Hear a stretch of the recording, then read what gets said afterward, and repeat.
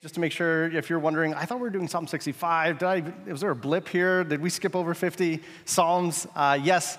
I'm just jumping ahead. Pastor Ted's coming back next Sunday, and he's going to pick up where he left off and going into Psalm 65. But we're going to be looking at Psalm 113 today. Well, let me pray. Father, we bless you and we thank you, for you are good. In all your ways are kindness to us. And we pray, Lord, that you would feed us from your word. You're such a kind God that you would talk to your kids, to your children, so that we might know who you are, so that we might know who we are, so that we might understand the world we live in. But particularly, Lord, we thank you for not only giving us words, but giving us songs and psalms, that we might be able to know how to respond to this truth. So, Lord, would you help us now? By your Spirit, would you give us grace and help that we might understand, that we might love and apply your word, we pray in Jesus' name. Amen. Amen. Something I love doing, I love watching people. I love watching people, whether they're at bus stops or train stations or wherever. But one of the things I love is watching people when they respond, when suddenly someone really big and important gives them their full attention and time, and to see the wonder and amazement and shock on their faces. You may have seen it, like the TV pans over, and after the game, you might see like LeBron or Messi or something like that, take their shoes off, sign it, and give it to a kid who's just on the sideline, and they're like, what just happened? They have no category. They're absolutely blown away. Or when maybe someone really big or famous goes to a hospital and visits a child with a terminal condition, and they're there with them, and they're talking and conversing with them and giving them a hug, talking to them using their personal name, and maybe taking a picture with them and spending all this time with them. I love watching the children's face. They're just amazed. They're thinking, how can this person be spending so much time with me? I'm so small, I'm so weak, I'm so broken, insignificant, they might feel.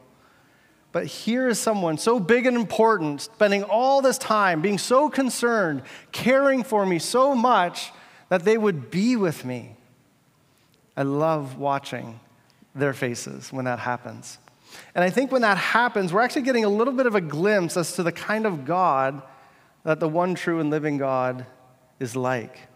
He, like no one else, there's really honestly no one bigger, there's no one more important, no one greater than God, and yet no one more concerned, no one more filled with care than our Lord, and wanting to be with us who are so small, so weak, so insignificant.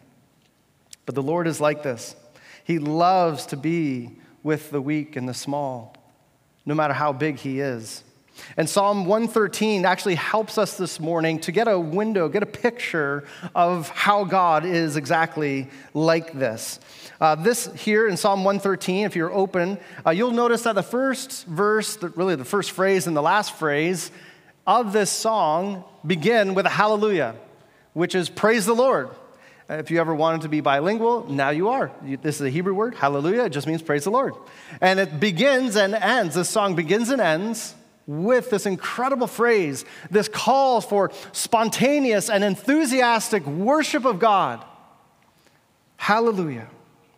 And then it goes into detail in the first few verses on how we should praise the Lord.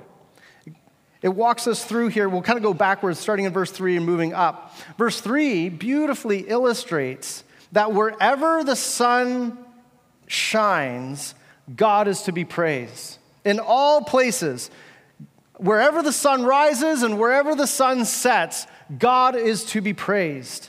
He's the creator and he's the sustainer of all. And so he's worthy to be praised by all of his creation.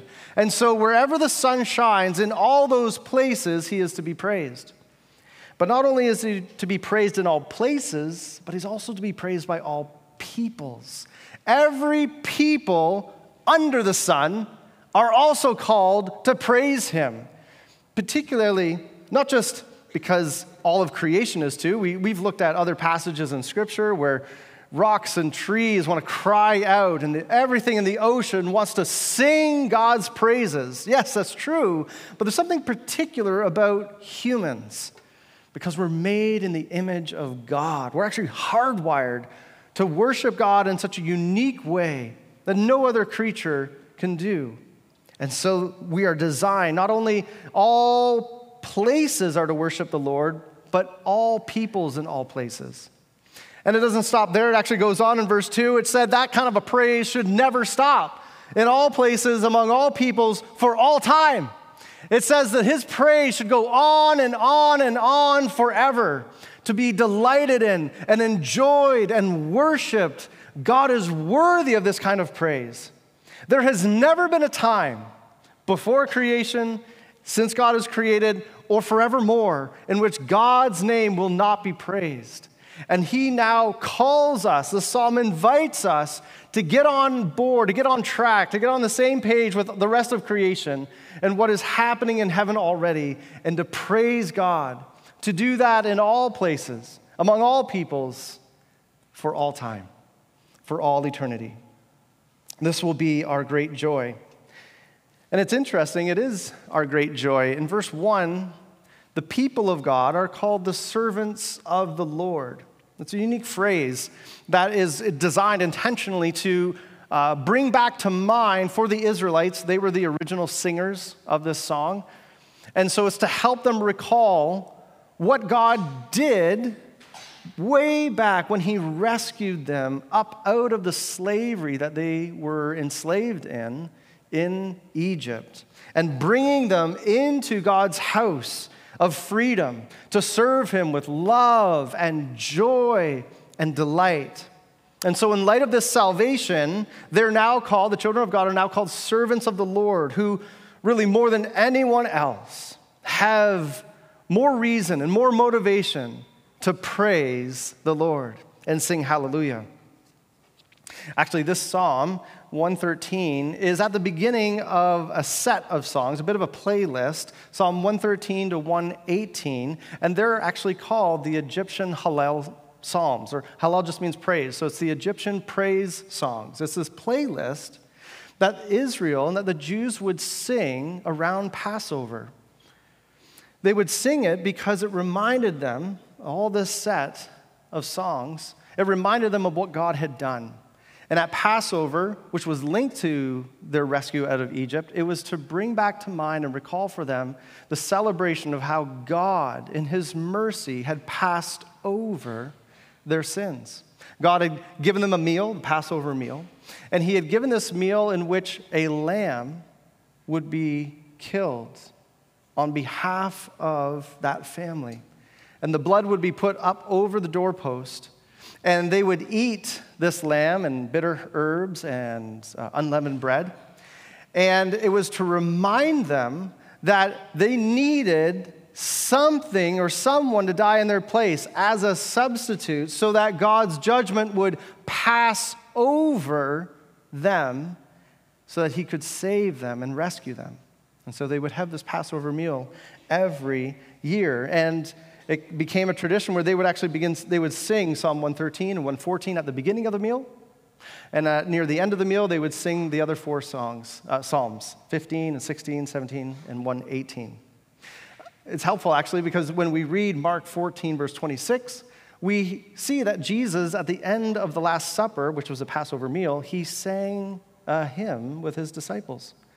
This would have been the hymns that he was singing with them before he went to Gethsemane as the Passover lamb.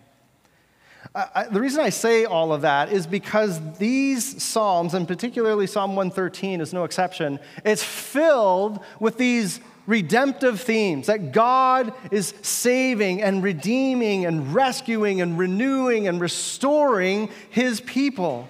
They're filled with these shocking examples of God's love and grace and power to rescue and redeem the lowly and raise them up high to be with him. And so that's exactly what this psalm is doing. It highlights two characteristics of God in particular that ought to move us, as it has done God's people for all centuries, move us to sing hallelujah, move us to praise the Lord. And so if you're taking notes, those two characteristics are these. So strong.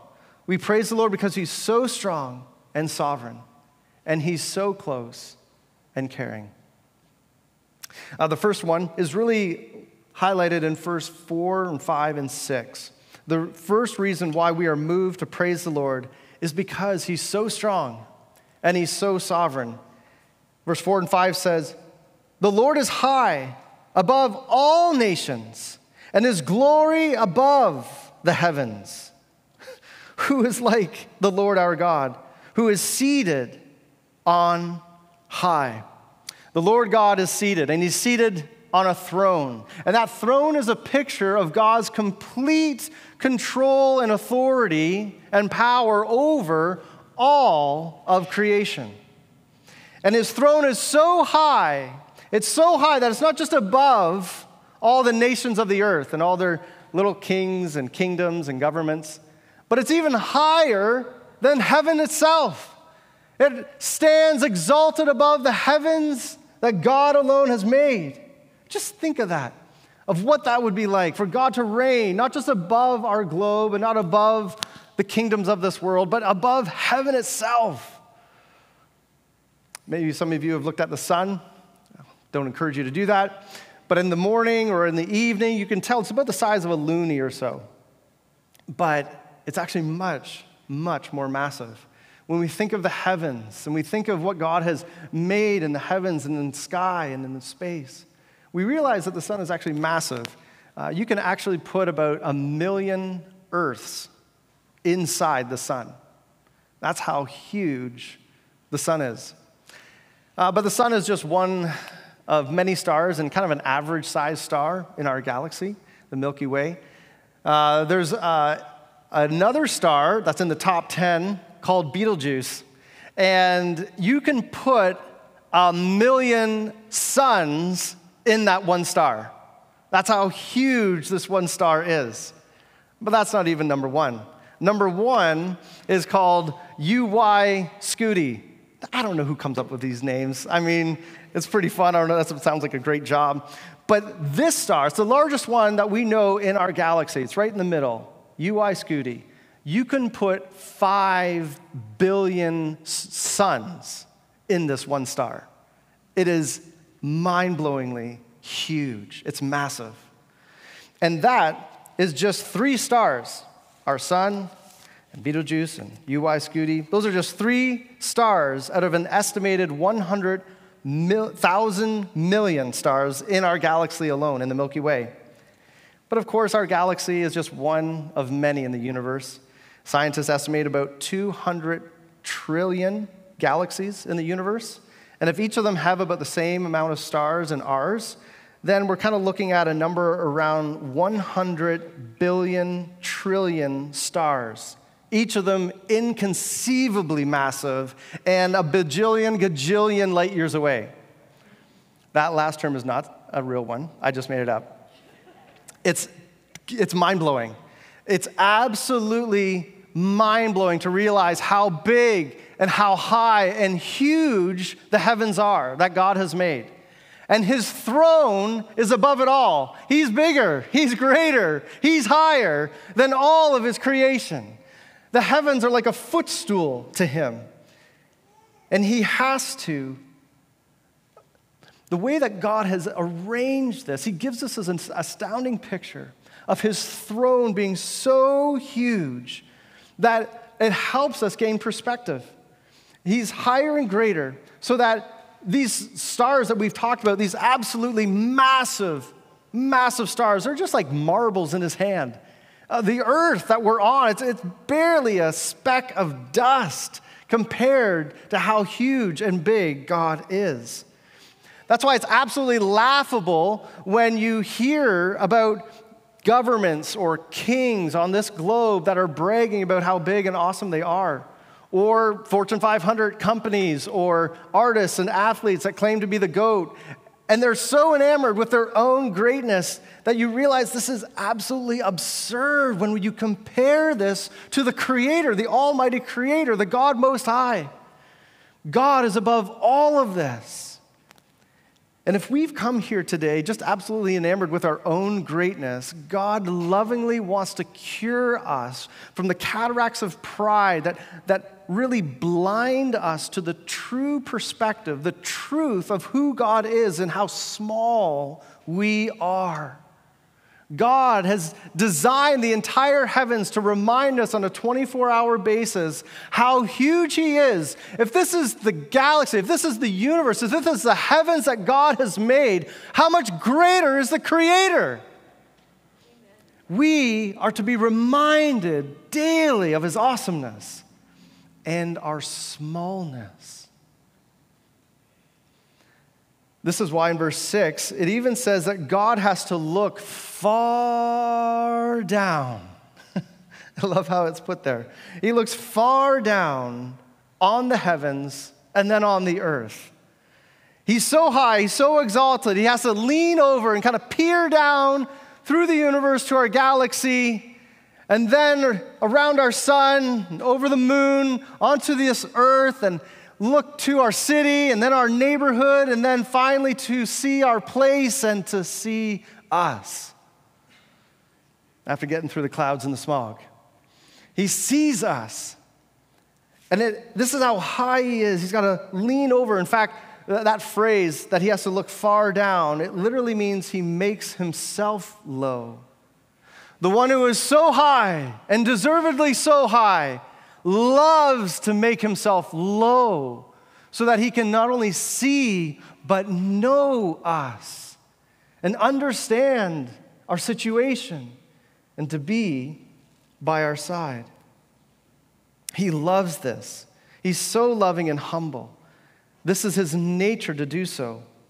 And this is what King David recognized in Psalm 8, verse 3-4, when he said, "When I look at the heavens, when I look at your heavens, the work of your fingers, the moon and the stars which you have set in place, what is man that you are mindful of him, and the Son of Man that you care for him?"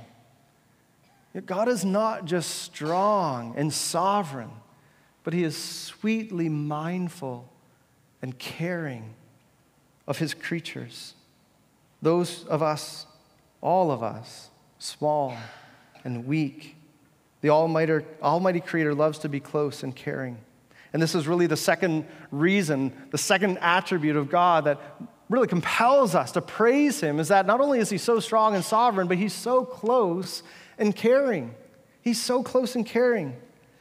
God is not some distant God on the edge of the universe that's just kind of watching us from a distance and could really care less. He's also not the kind of God in which He stands far off and just mocks us at our foolishness, or laughs at us in our grief, or smiles at our suffering. That's not who He is. He's also not the type of God, like many other gods in other religions, that says, if you want me to come close and help, you'd better clean yourself up first and begin getting busy climbing your way up some ladder of religious obedience to actually come to me, to actually ascend to me. But the one true and living God is not like this. Praise God. He's a loving God. He's a loving God who looks and sees, but then He leaps into action. When He sees us and sees our situation, He sends help. And there's no greater help than the one that He has sent, which is sending Himself again and again. He sends Himself to come all the way down through the heavens and past the stars, all the way to us, to our very hearts, to our very conscience, right in the middle of our mess. He loves to come all the way down and meet us there. He comes so close because He is so caring. Caring enough and close enough to take us by the hand and lift us up out of our brokenness. Can you imagine how close you have to be to get down, to lift someone up. It's very close, very tangible. This is the kind of God we love and sing his praises. And look how he does this. He kind of walks through in this Psalm 113 two specific ways on how God gets so close and how he's so caring. And the first is this, is that he lifts up the needy to the seat of royalty. He lifts up the needy to a seat of royalty. It says in verse 7 and 8, he raises the poor from the dust and lifts the needy from the ash heap to make them sit with princes, with the princes of his people. He comes to them in the dust. Notice he raises them. He lifts them. How close he has to get to do that. And notice what he's lifting them out of. The dust and the heap of ashes. Do you know what it's like to be in dust and ashes? When your life and all your plans have not panned out to such a degree that they're not just merely broken, but crushed to dust. And that all your dreams and hopes have been burned to ashes. It's not as though there's some charred log that you can kick around or salvage and pick up to rebuild. Or it's not as though that there's some rock still in the rubble that you can retrieve and begin to rebuild your life. They are crushed to dust. They've been cremated to ashes. There is no hope.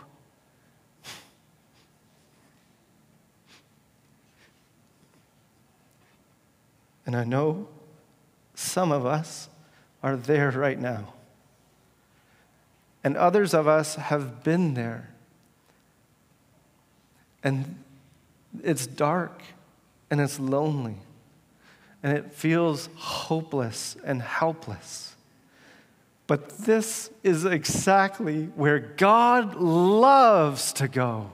He loves, he sees, and he comes. He sends himself to come to us in that moment when we are hopeless, zero hope. He comes to the dust and the ashes of our life in our utter brokenness and comes and lifts us up. We have no strength. He has to lift us.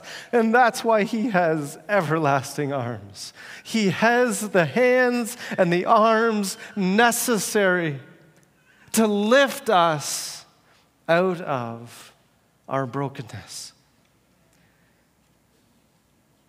And when he does, we realize how close and how caring our God is.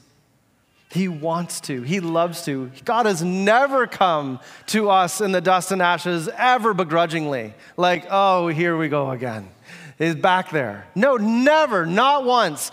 Eager to go. Happy to go. Powerful enough to go. Loves. Rejoices over the opportunity to come to us in our dust and ashes.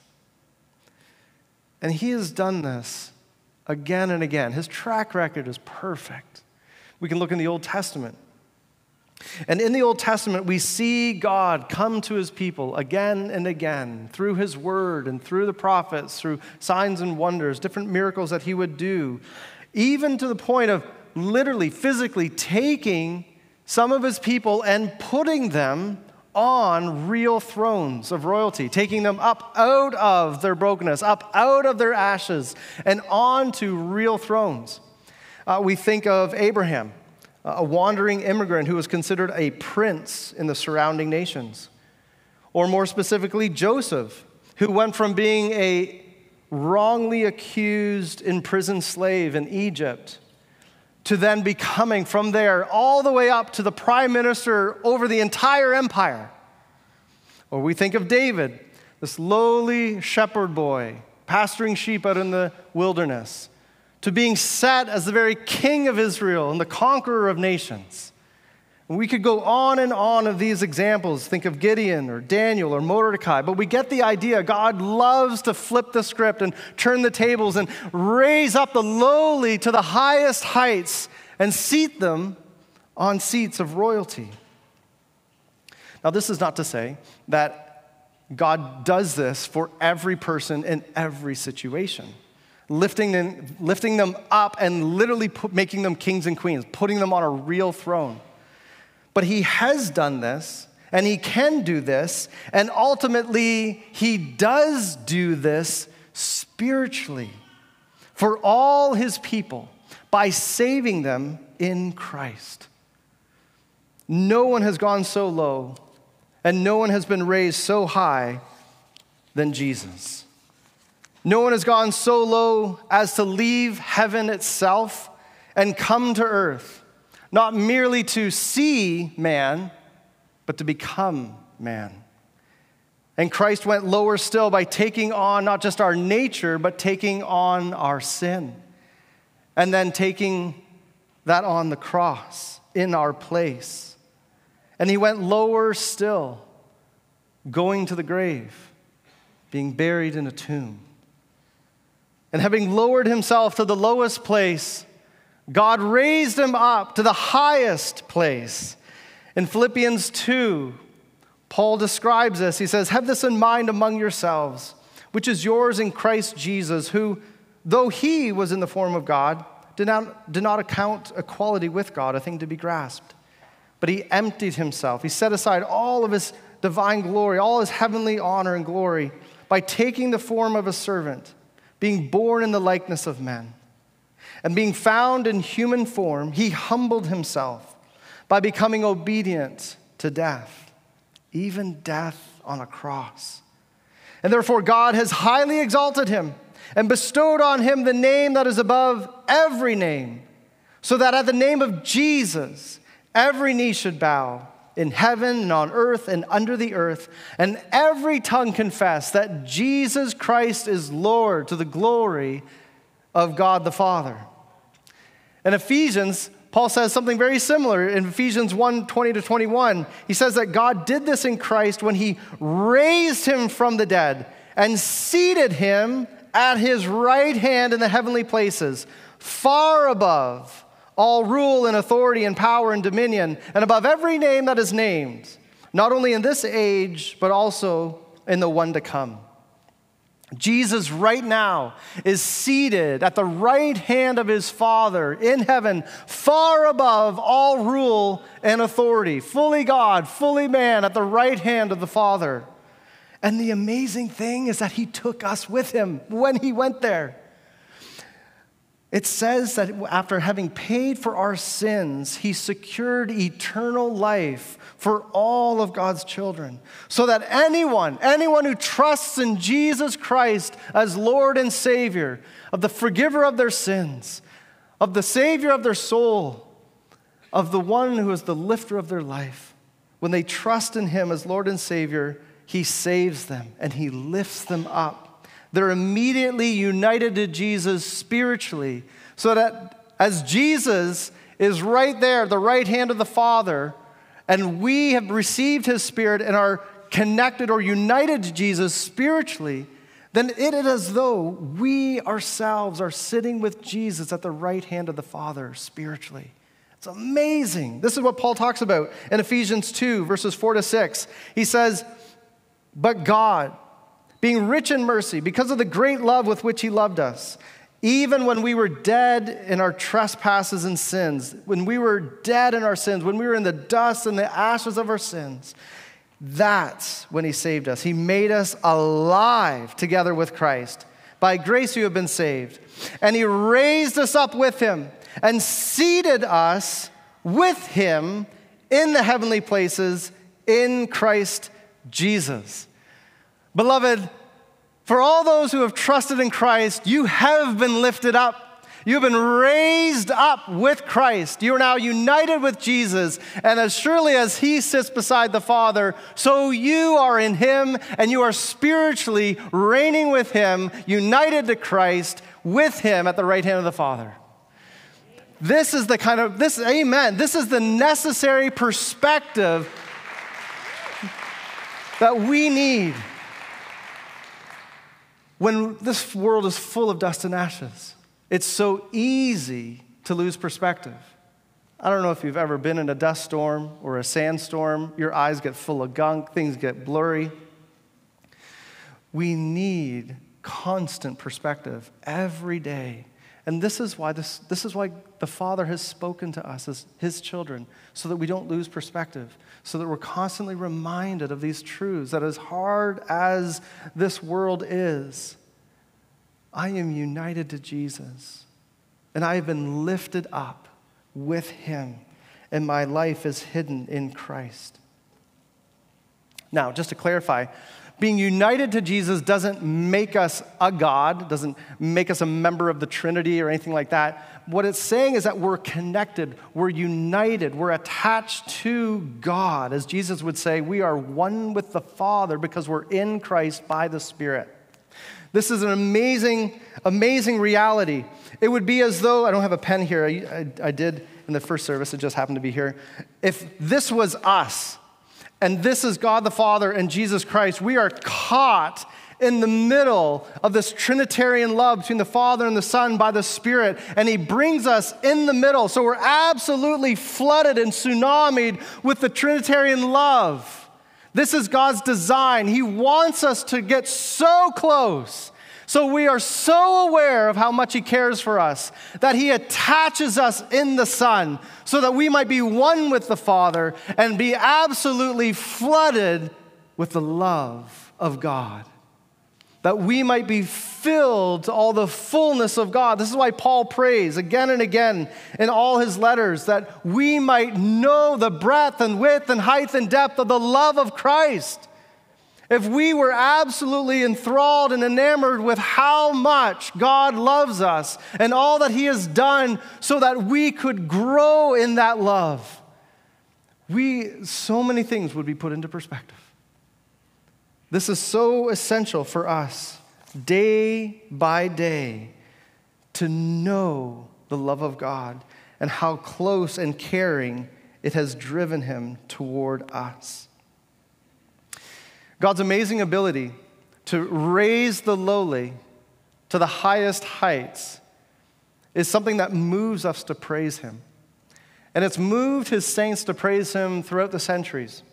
You may even think on this theme of Mary's song, Mary, the mother of Jesus. It's often referred to in Luke 1, her Magnificat. This is her song of praise. Like, she was so blown away. Who am I that God would even be aware of me, pay attention to me, let alone choose me to be the mother of the Messiah? Her name, Mary, means bitterness. She knew what it was like to be lowly and in the dust. And she says this in verse 51 and 52 of Luke 1. He has shown strength with his arm. He has scattered the proud in the thoughts of their hearts. He has brought down the mighty from their thrones and exalted those of humble estate. Of course, Mary's song is probably very familiar to another song that you might be remembering, and that's the song of Hannah. Back in 1 Samuel 2, verses 5 to 8. And this is actually a quote for Psalm 113, verse 7 and 8 are actually quoted from Hannah's song, which says, "Those who were full have hired themselves out for bread, but those who were hungry have ceased to hunger. The barren has borne 7, but she who has many children is forlorn. The Lord kills and brings to life. He brings down to Sheol and raises up. The Lord makes poor and makes rich. He brings low, he exalts. He raises up the poor from the dust and lifts the needy from the ash heap to make them sit with princes and inherit a seat of honor." And so the saints of God have been singing this theme throughout the centuries, and we praise the Lord with them because he's so close, he's so caring. He seats us and lifts us up to royalty, to a seat of honor.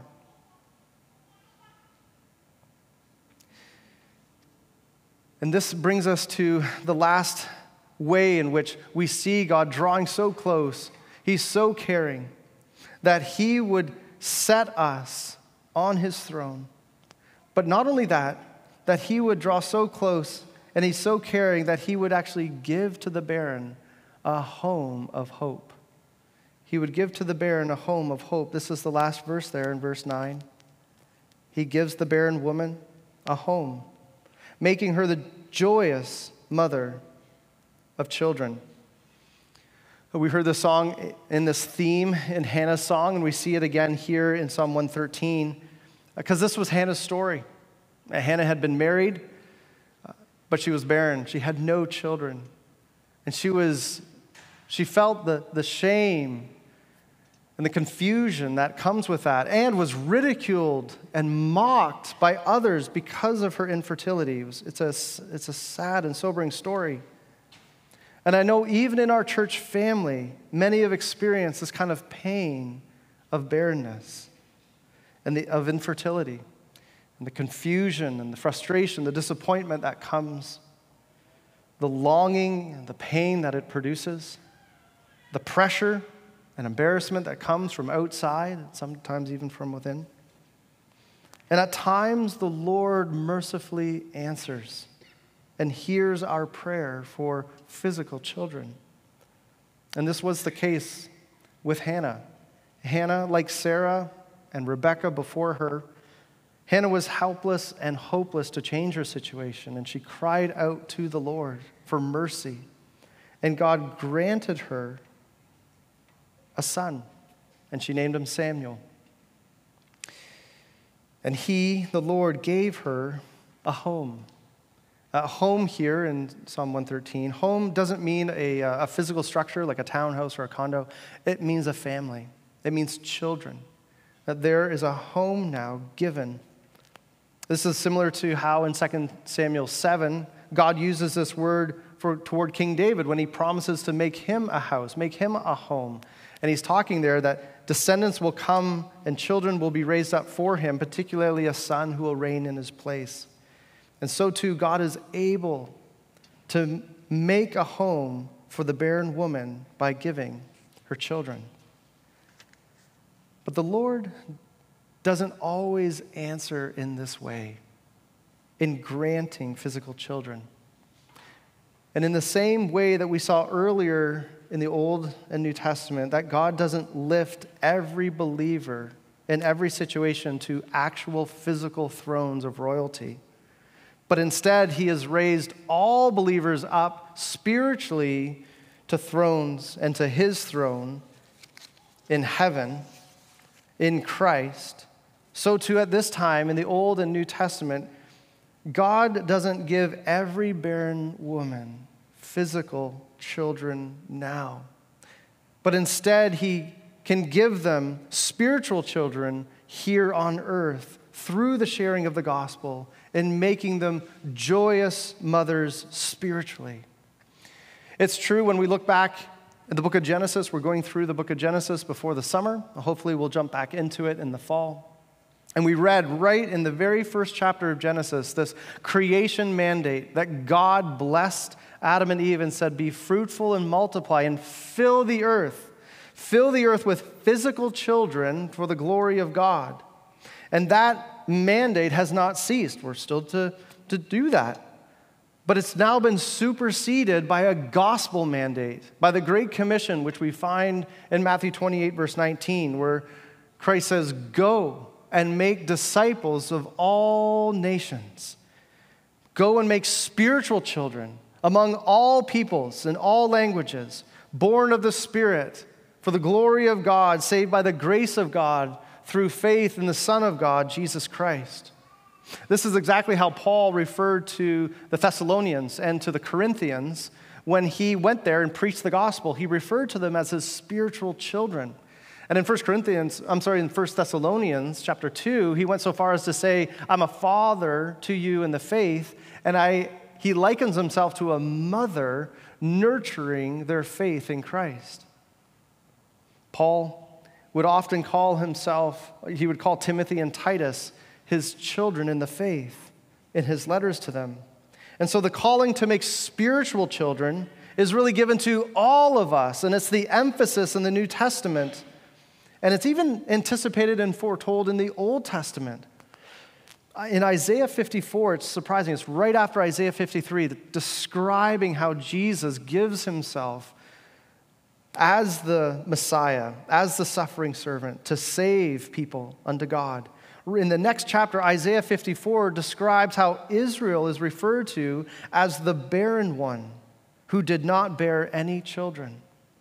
Because after centuries of unfaithfulness and idolatry, Israel was unable to produce spiritual children, and especially a Messiah, a long-awaited Son and Savior. And so, by grace, a miracle of God was given through a virgin birth in Mary, that God would give his own Son, Jesus Christ, who in turn would save Israel and the Gentiles around the world from their sins. And because of this multitude of these believers, these spiritual children, Jews and Gentiles coming in from all around the world, God commands in Isaiah 54 for the house to be expanded, for tent pegs to be spread out, so there's more room for the children of God to come into his house of hope. And so, yes, let us pray and ask God to answer our prayers for physical children, just like the saints of old did. And let us come close and care for those who weep when God does not answer that prayer in giving physical children. Let us reflect our Savior in drawing close and weeping with those who weep. But let us also pray and trust the Lord that he would grant us to be spiritual parents, that we would go and make disciples, and that by his grace, we would see many spiritual children from peoples of all nations, tribes, and tongues and languages come to know the Savior, so that his house may be filled, that God's house of hope would be filled with the children of God. Beloved, the Lord is to be praised. He's to be praised because he's so strong and sovereign, and he's so close and caring. And at the resurrection, when Jesus leaves his high and heavenly throne to come for us one last time, all the physical blessings that have been promised will then suddenly be realized with the spiritual ones. He will literally put us on thrones with him in the new heavens and the new earth to rule with him, it says in Revelation.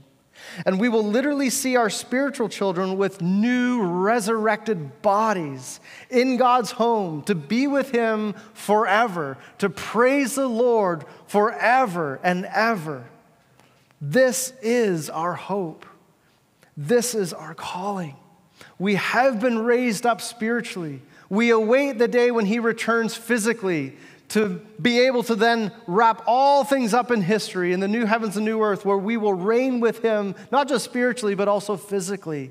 And the house of God will be filled with all peoples from all nations who have attached themselves to Christ. Let us turn to Jesus today so that we may begin to sing and praise the one who is so strong and sovereign and so close and caring. Let's pray. Father, we love you. There is no one like you. As you say in Psalm 62, once God has spoken and twice I have heard this, that power belongs to God, and that you, O Lord, to you belongs steadfast love. And so we bless you. From the rising of the sun to its setting, may the name of the Lord be praised. For who is like our God? Who is like you? So high and exalted, and so eager to make yourself low to the lowly, that you might not merely be empathetic with them and pity them, but lift them and carry them up by your everlasting arms to the highest heights as they turn and trust in you. Oh God, I pray that we would trust in you today, whether it is for salvation, whether we are hearing the good news about Jesus for the first time, Or maybe we have been walking in the faith for years, but Lord, we have forgotten because there's dust in our eyes. We have lost perspective of how you love to come to us and can carry us and lift us up. We have lost perspective. We forgot that you've united us to Christ, and that even now we are united to him and seated with him in the heavenly places at the right hand of the Father. And you are coming, and you are coming again. You come, every morning are new mercies. You come to us every day spiritually by your Spirit to carry us along by your promises. But there's a day when you will come physically, and we will see you in the clouds, and you will come, and we will never be separate from you again. All the dust and the ashes will be gone, and all will be Christ. We pray, would you come? We ask this in your name.